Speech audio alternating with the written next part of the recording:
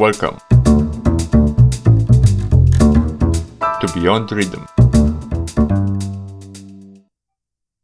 Somebody That I Used to Know is an art pop song written by Belgian-Australian singer-songwriter Gotye.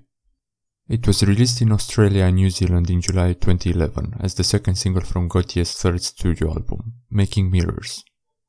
The song was both produced and written by Gotye in his parents' barn in the southeast of Melbourne. It finds Gotye addressing a past lover, reminiscing about their relationship and breakup. The song draws from the aftermath and memory of several personal relationships the singer-songwriter had over the years. Gotye didn't begin writing the song as a duet, but after he finished the first verse he realized he had nowhere to go with the character he was writing about, and he needed to introduce another voice.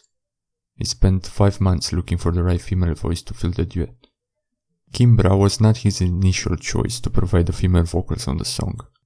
He said there was a vocalist who was quite high profile in Australia, who was all set to do it, and then cancelled the night before we were going to do the vocal session.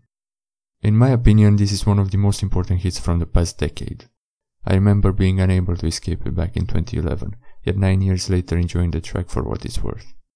I'm looking forward to hearing your thoughts on ykiz.com. Thank you so much for listening.